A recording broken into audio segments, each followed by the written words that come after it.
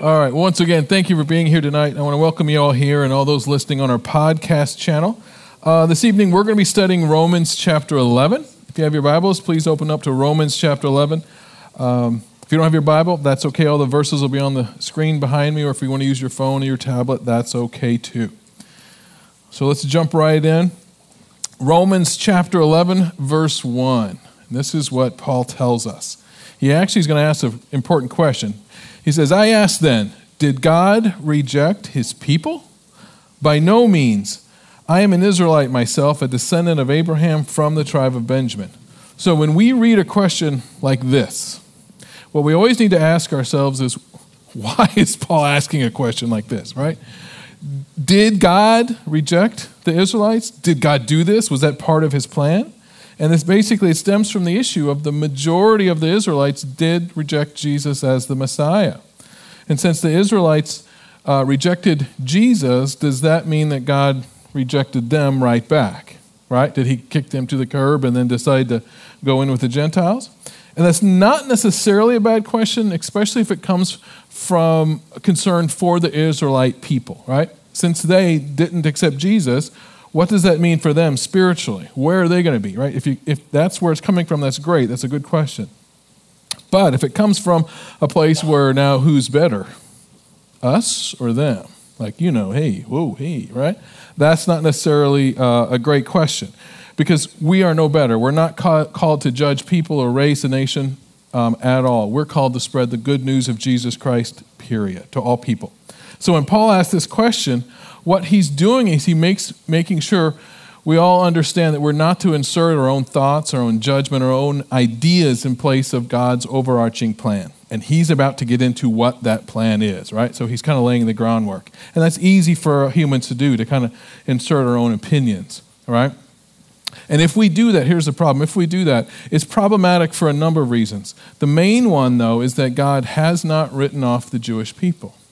He hasn't, right? He hasn't written anyone off.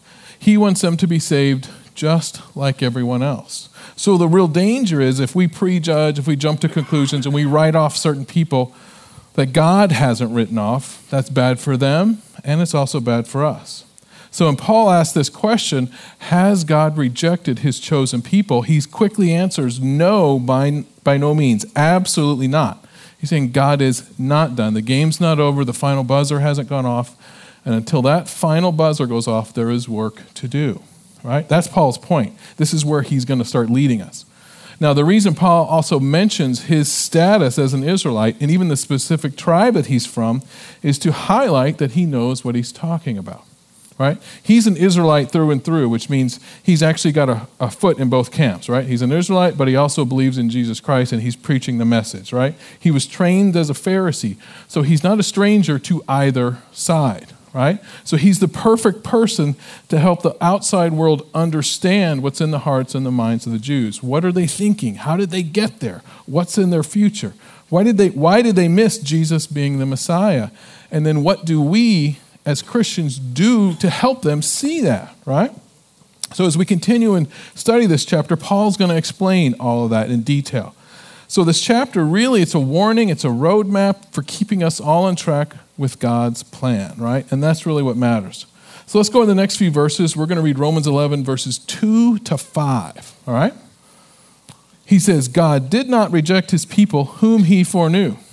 Don't you know that what the scripture says in the passage about Elijah, how he appealed to God against Israel? Lord, you have killed your prophets and torn down your altars. I am the only one left, and they are trying to kill me. And what was God's answer to him? I have reserved for myself 7,000 who have not bowed the knee to Baal. So too, at the present time, there is a remnant chosen by grace. So what Paul's talking about here is there's a story in 1 Kings in the Old Testament, verses 18 to 19, where there's this king Ahab who's not a good guy, and he has a wife named Jezebel who's even worse. And really they go after believers, they go after the prophets, and they kill a whole lot of them. In fact, they kill so many, Elijah truly believes he's the last one left. Like there are no more. And so when Elijah says to God, look, I'm the only one left, he's kind of in a state of feeling sorry for himself, and he's also losing sight of the fact that God is the one that's actually in control. And so to reassure him and to keep Elijah on track, God tells him that a remnant has been spared. There was, in fact, 7,000 who still believed in God, who still remained true. And the point being that God's plan was not thwarted by Jezebel and Ahab, right? And so the reason Paul's relating the story now is because of what was happening then with the Jewish people. The majority of the Jews, in fact, did not believe in Jesus Christ. They didn't believe that he was the Messiah. They had turned their back on God's plan. Most of them did, but not all, right? Some Jews actually did come to believe, and this is evidenced by Paul himself. He was a believer, right? The disciples, they were Jews. They believed. The early church in Jerusalem, they believed. So the point is that while the majority can fall away, that does not affect God's greater plan. All right, we may see a large majority falling away and the world not heading in the right direction, and I believe that can give us some cause for concern, right? Anybody worried about that from time to time? All right, look at the news, all that kind of stuff. It's normal, right? But that does not mean that God is not in control. That does not mean his plan is still unfolding, right? So we don't have to worry. We humans, we can get hung up on a lot of stuff.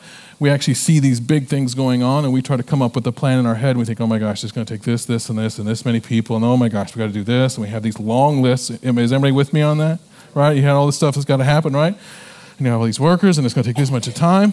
We have this mental picture of what God's got to do to solve this problem. And you think, oh my gosh, it's crazy. There's just no way. We totally do that. We do that with big stuff, we do it with small stuff, we do it with everything in between, right? And in everyday life, that can be fine. That's planning. But when it comes to God's plan for the world, that does not work. God's abilities are not our abilities, all right? What's impossible for us or seems impossible for us is not impossible for God. And a really good example of this is all the miracles that the disciples experienced, right? Each one was totally amazing for the disciples. Totally amazing, right? But when Jesus moved on to do the next miracle, like this one right after that, 5 minutes before that, none of them were going, oh, I bet he's about to do that. They had no idea what was going to happen next. When Jesus turned water into wine, that was amazing, right? They're like, oh, that's so cool. But when it came to healing the sick, casting out demons, none of them said, well, we saw him turn into water into wine. I bet he's going to make that lame guy walk. None of them were able to see the bigger picture, right? We couldn't do that. They had no idea turning water into wine also gave him the power to do those other things. Also, recently I recounted the story of the disciples in the boat with Jesus when the storm came up and calmed down, kind of like what's happening now, it looks like, right? Perfect timing. Thank you. When he calmed the storm, the disciples were, I'm sorry, I couldn't pass that up. You know there's one disciple who would have totally made that joke too. When the disciples did that, they were blown away that Jesus had the ability to calm the storm, right? They'd already seen all the other miracles, but none of them could have guessed that was about to happen, right? Think about what happened with Lazarus. Woo, they were like, no, go in there. He's been in there days. Don't do that. They had no idea that he had the power to do that, right? So the reason I make this point is even when disciples of Jesus Christ see those miracles right in front of their eyes, that did not help them anticipate, guess, understand the bigger plan, right? So we just don't have that ability. God's power, his plan are way beyond anything we can comprehend or understand. We simply can't wrap our heads around what he can do, right? And keep in mind, I'm a pastor and I'm telling you this, right? You might think as a pastor we can guess God's next move or what's going to happen, and I'm continually surprised by what he does and how he operates, right? And so back to our story with Paul and Elijah, the message that we can take from this is that God does all the time work with very, very small numbers of people who do amazing things that we would never understand. And our inability to guess God's next step is equaled by our inability to guess the number of people he needs to do it. Is that going to make sense? There's a whole lot of stuff we just can't comprehend. So this is one of the reasons why Paul is so bold about this remnant who still believe, right? And how we could never write off the Israelites or anyone else for that matter, right? In the big picture, God is not done. Our job, as we're going to see, is to simply do what Jesus commanded, and that is to go and make disciples. because that matters. That really matters. So let's see what Paul says next in verses 6 to 10. He says, And if by grace, then it cannot be based on works. If it were, grace would no longer be grace. What then? What the people of Israel sought so earnestly they did not obtain. The elect among them did, but the others were hardened. As it is written, God gave them a spirit of stupor, eyes that could not see, and ears that could not hear, to this very day. And David says, May their table become a snare and a trap, a stumbling block and a retribution for them. May their eyes be darkened so they cannot see, and their backs bent forever. Now here's where Paul is starting to get to the meat of the problem for the Israelites. And this is also one of our take-home messages for today. This is important. God gave grace to all without ever looking at their performance, right? This means God showed grace to the Israelites, and it had nothing to do with their previous performance or what they were going to do in the future, right? They didn't earn his grace or his favor. God simply gave out of love, as he gives to all. But here at the same time is the tragic irony. The Israelites always assumed it was related to works. They believed they received that grace and that favor because they were Israelites, right? So in a sense, they earned it. They were owed it to a degree. And this became a stumbling block for them. They also believed they could retain that favor and earn their salvation through works. And we know from the Bible, specifically the New Testament, that is completely false. It is only through faith in Jesus Christ that we're saved. And the interesting thing about grace and works, and this is why I called it this tragic irony, is that those two things are diametrically opposed. If something is of works, meaning that you worked for it, you earned it, it's absolutely not grace. It's not free. That's why we have a word called earned. You earned it. You did the work. It's yours. You earned it, right? And grace, on the other hand, is 100% free. 100%. You can't earn it. You didn't do it. You can't claim it, right? That's not what it is. And having those things together, it's like trying to put fire and water in a bucket. It's not going to work. You can't have both. One is going to kill the other. And so that's the same thing with grace and works. So the reason he makes such a big deal about this, that this was such a big problem for the Jews back then. And even today to a degree, right? Even the world, right? This may seem like overkill, making this big issue of a problem back then, but I'll tell you, it exists today. I talk to people, and test me on this, just quietly in your time. Ask family, friends, people you work with, neighbors, whatever. Ask them, who gets into heaven in your opinion? How do you get to heaven? You know what invariably people will tell you, even people that are Christian? Good people go to heaven. Good people. So you earn it. You get a good enough grade, like in school. That's how you get there, right? And the issue with that idea, it's not wrong because I said it or Paul said it. It's wrong because Jesus said that's wrong. That's not how it works. And I'm sure most of you have all heard this Bible verse, John 3:16, right? It's a fabulous one. It's good. There's a solid reason that verse is so well known worldwide. There's a solid reason why that's the verse we share the most throughout the world. And the reason we use that verse is that it perfectly sums up why and who gets saved. It's very clear, right? So let's read this. And I want you to read it this time like you're a lawyer. Get out that magnifying glass. We're going to look at and it's going to be like, bam, bam, bam. This is what it means. Here's your loophole. There's no loophole, right? That's what we're going to do. John 3:16. For God so loved the world that he gave his one and only Son, that whoever believes in him shall not perish but have eternal life. Now again, let's dissect this and find out why it's so important. So the first part, for God so loved the world. This first part tells us that God is the one who acted first. He did something, right?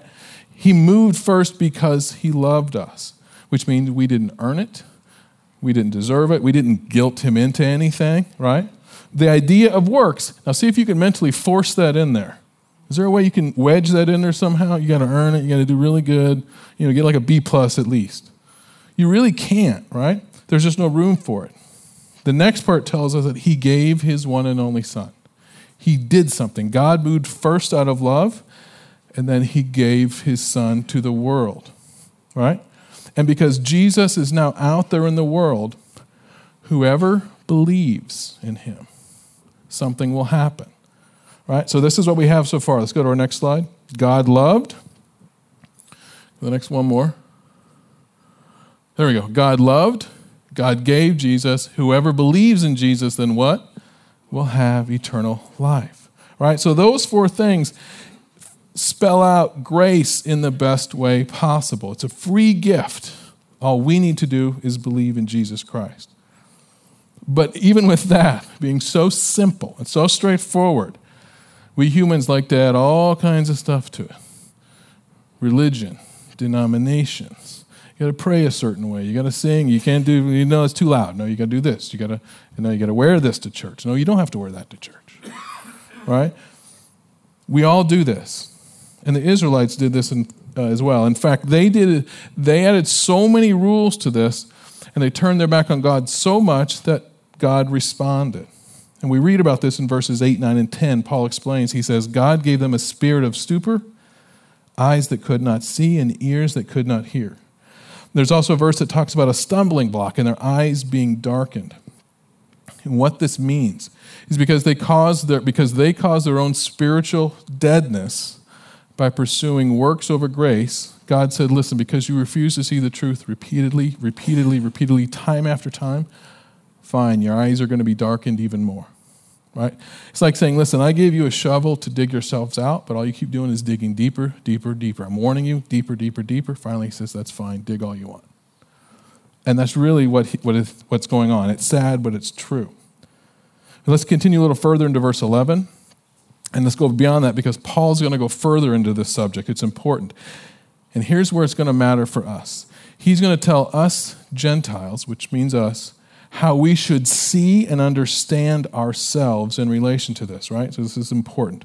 Verses 11 to 14. He says, again, I ask, did they stumble so as to fall beyond recovery? No, not at all. Rather, because of their transgression, salvation has come to the Gentiles to make Israel envious. But if their transgression means riches for the world, and their loss means riches for the Gentiles, how much greater riches will their full inclusion bring?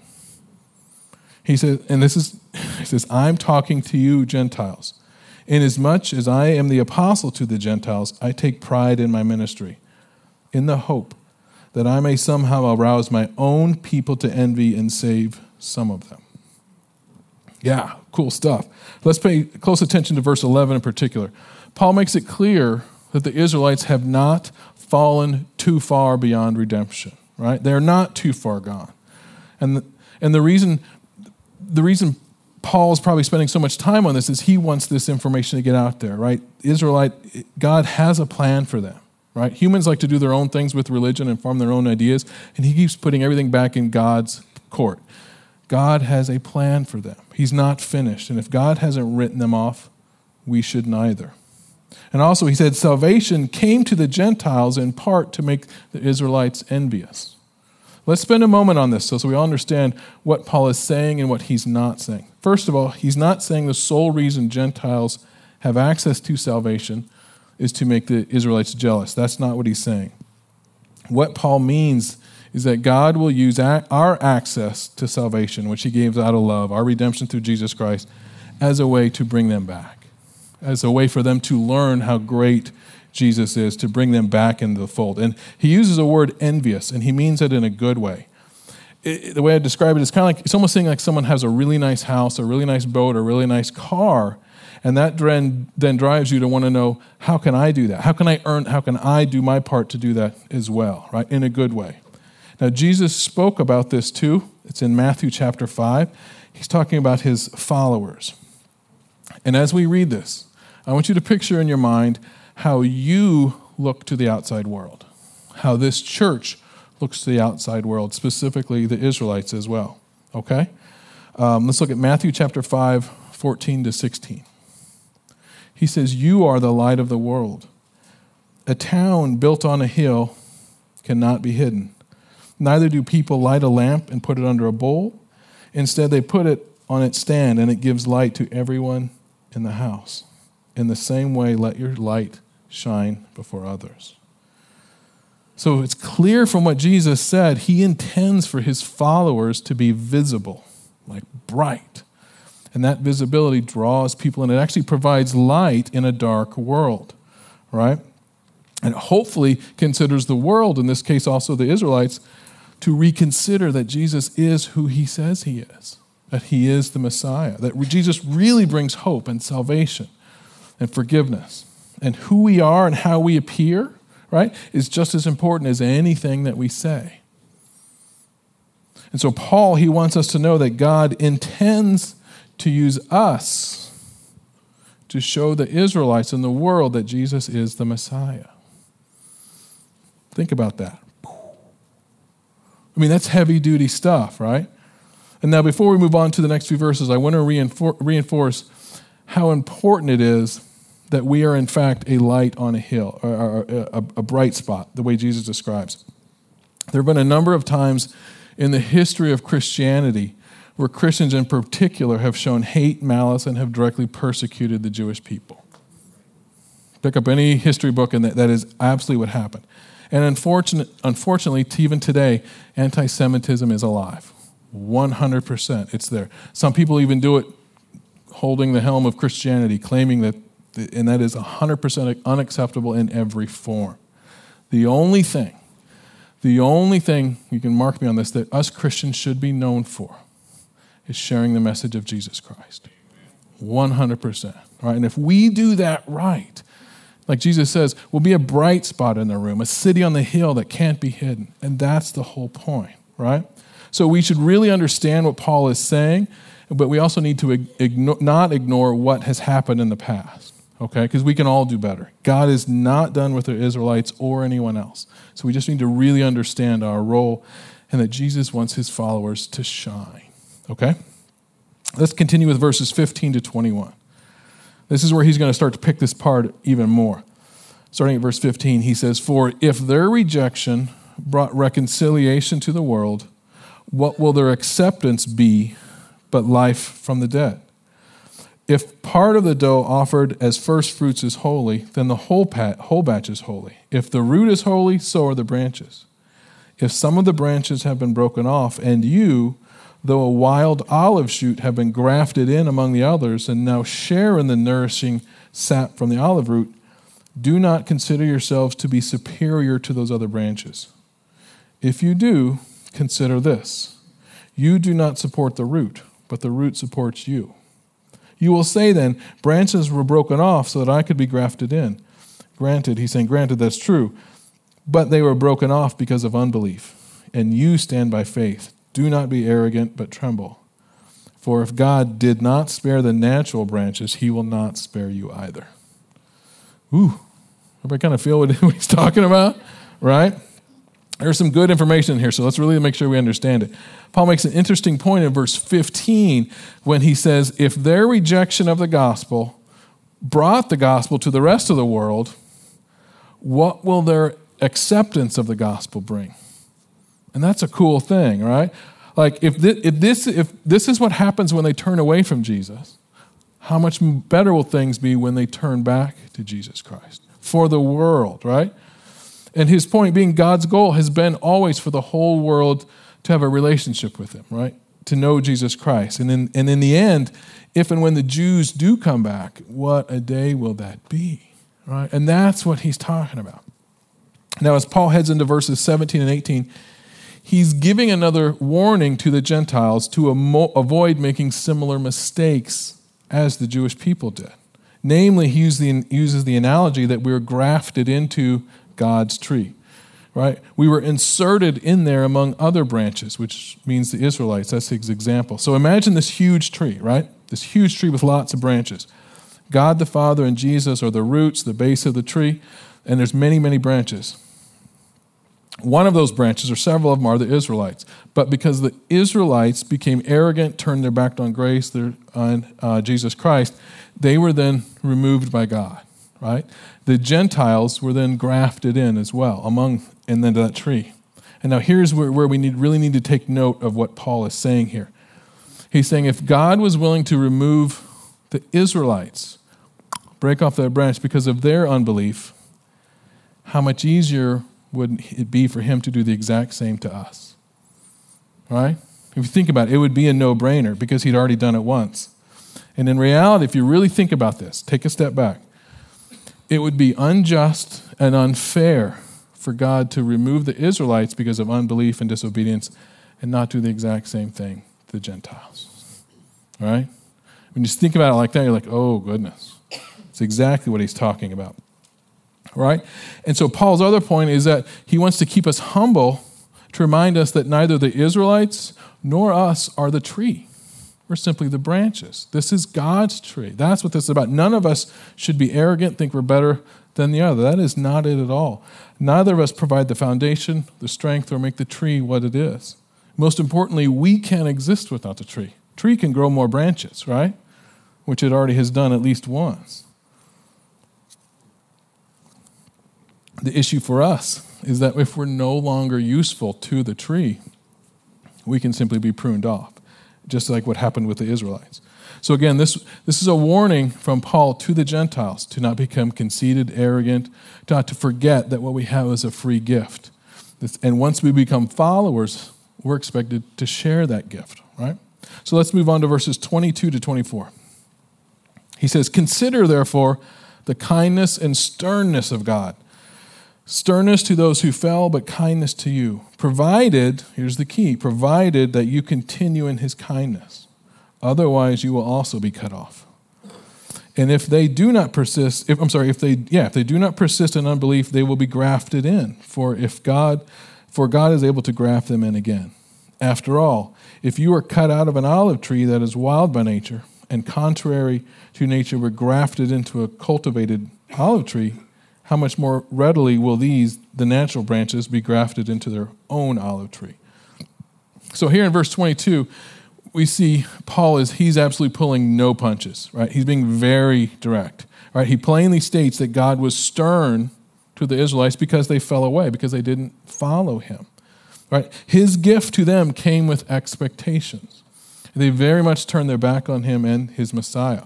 And so, and just as in a blunt fashion, Paul looks squarely at the Gentiles, which is each one of us. So now for a minute, let's make this personal. Everybody look around at somebody else and do like this. We're all Gentiles. Me. Remember, you're pointing at yourself and them. Me, us.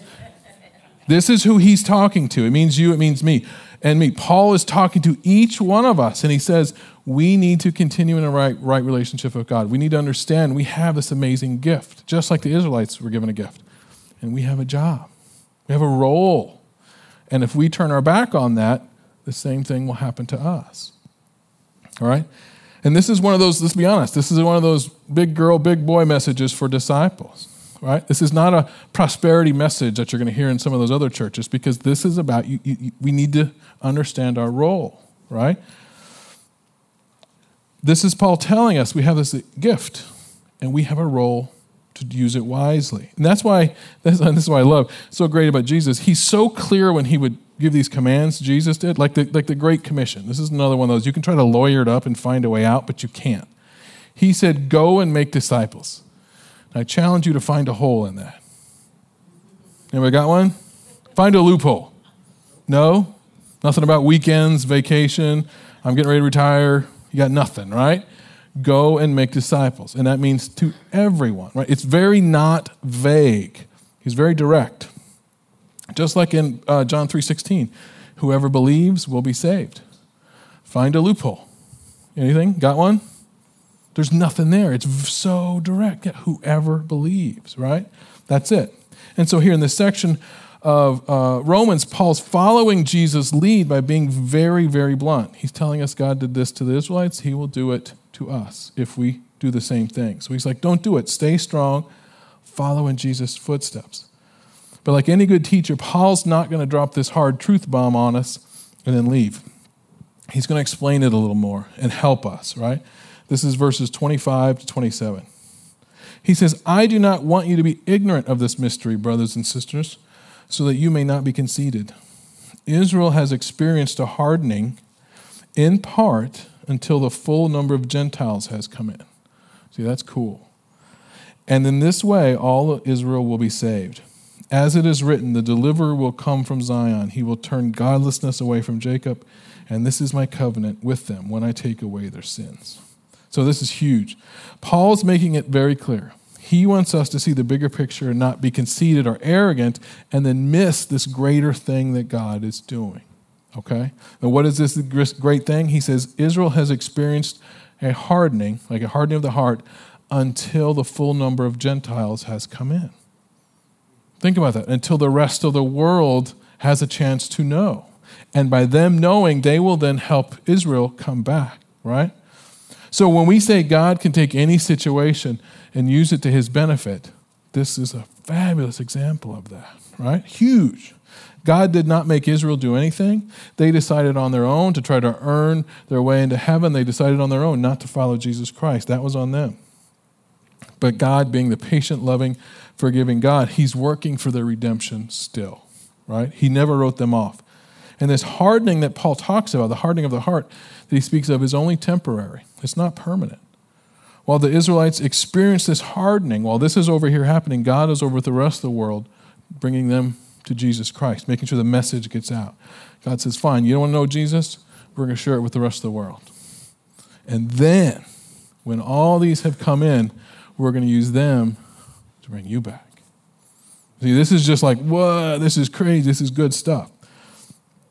So interestingly, this is a description of a future time when the Israelites, the Jews, will come to believe in Jesus Christ. And just think about that, right? How cool is that?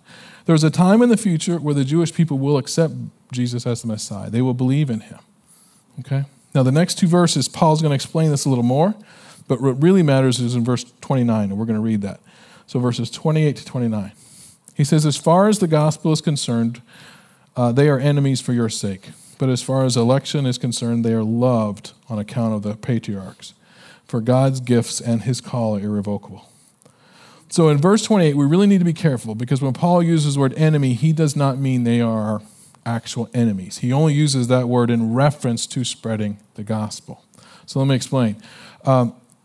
Today, the nation of Israel is not on our side. The Jewish people are not on our side when it comes to spreading the gospel of Jesus Christ. They want nothing to do with it. They don't want us to do that. In fact, I read recently where there's some hardliners within the Israeli government today that are debating passing a law to make it against the law for Christians to try to convert a Jew in Israel. And now, whether that will happen, I don't know, but I read about that. But this is what Paul is talking to. They're enemies only in the sense of spreading the gospel. They're not our actual enemies by any means, right? Now, in verse 29, as I said, this is important because it tells us clearly that God's gifts and his calls are irrevocable, right? They cannot be called back. God has called the Jewish people to believe. He's called the world to believe, and that is not conditional. It is permanent. It is out there. True, they have refused his invitation, but that invitation still exists. There's a time they will come back.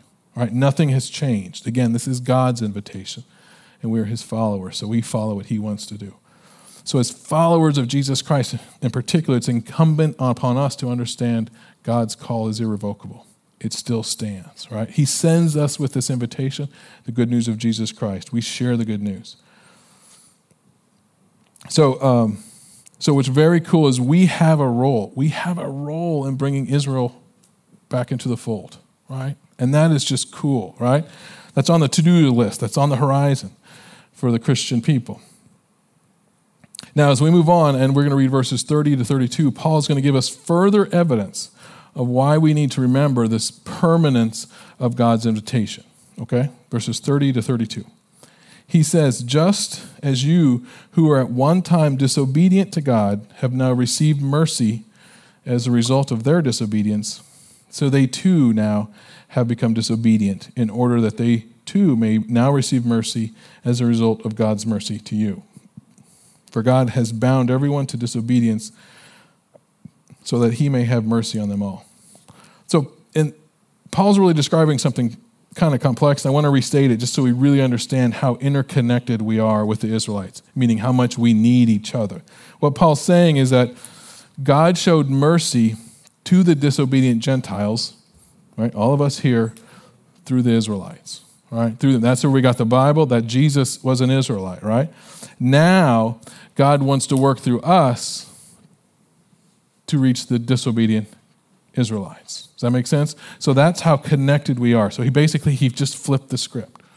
All right, and that's what he's going. We receive mercy through them, and now they are going to receive mercy through us, right? And it's really cool. And with mercy, we talk about salvation through Jesus Christ. Everyone deserves a chance to know Jesus, and we are going to play a part in that plan. Again, very, very cool when we come to understand that and see that bigger picture. So here's another point that we should take from the teaching today. Okay, having knowledge of God's plan, right? Having knowledge of God's plan better prepares us to be the disciple that we were created to be. Each one of us are meant to be disciples. That's what Jesus called us to do.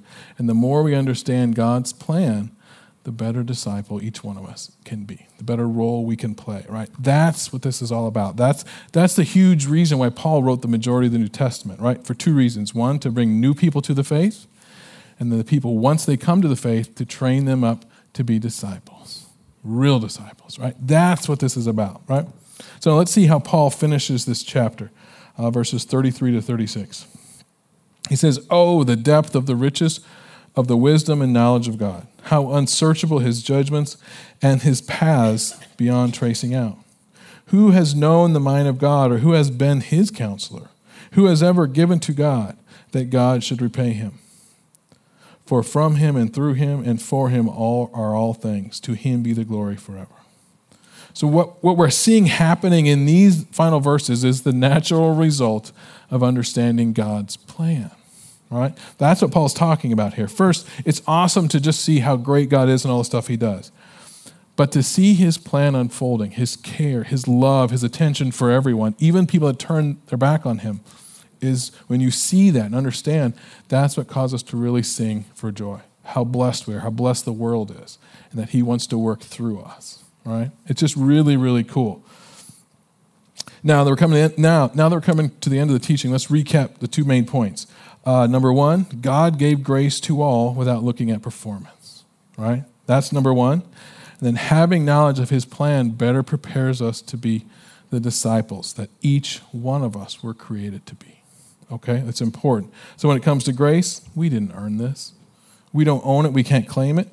And because it's free, it's for all people, right? Number two, we need to understand God's plan. And it's only through understanding his plan for salvation that we can truly fulfill our God-given calling. And here's the key, if we only rely on our own judgments, our own thoughts, our own opinions, we're going to get it wrong. We're going to leave people out. We're going to show favoritism. We may just hoard all the good stuff to ourselves and keep other people out that look differently, right?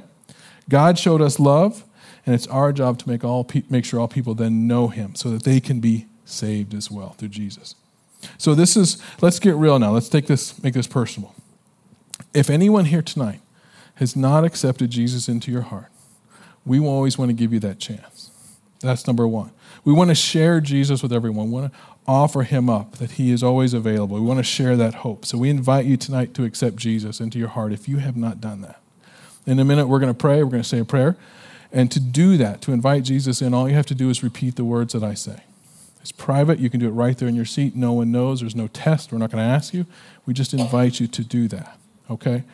But at the same time, if you have already accepted Jesus into your life, we're going to pray for each one of us to grow in our faith, to become those disciples that God intended for us to be, to carry that message on, okay? Let's bow our heads. Let's pray together. Father, I believe in your Son, Jesus Christ. I believe he died on the cross for my sins. And I believe that you raised him from the dead. Today, I ask Jesus to come into my life and to make me new. I ask him to forgive me, to save me, and to guide my steps for the rest of my life. Father, tonight, each one of us here, we pray to be used by you. We pray that you will increase our faith, each one of us. We pray that you'll give us courage, each one of us. We pray that you'll give us strength and determination to endure all the trials that we will experience in this life. May everything we go through, good and bad, may it strengthen us. May we lean on you more. Father, today we also recommit to you Many times in this life we get pulled away, we fall out of sync, but today we recommit to you. It's our choice.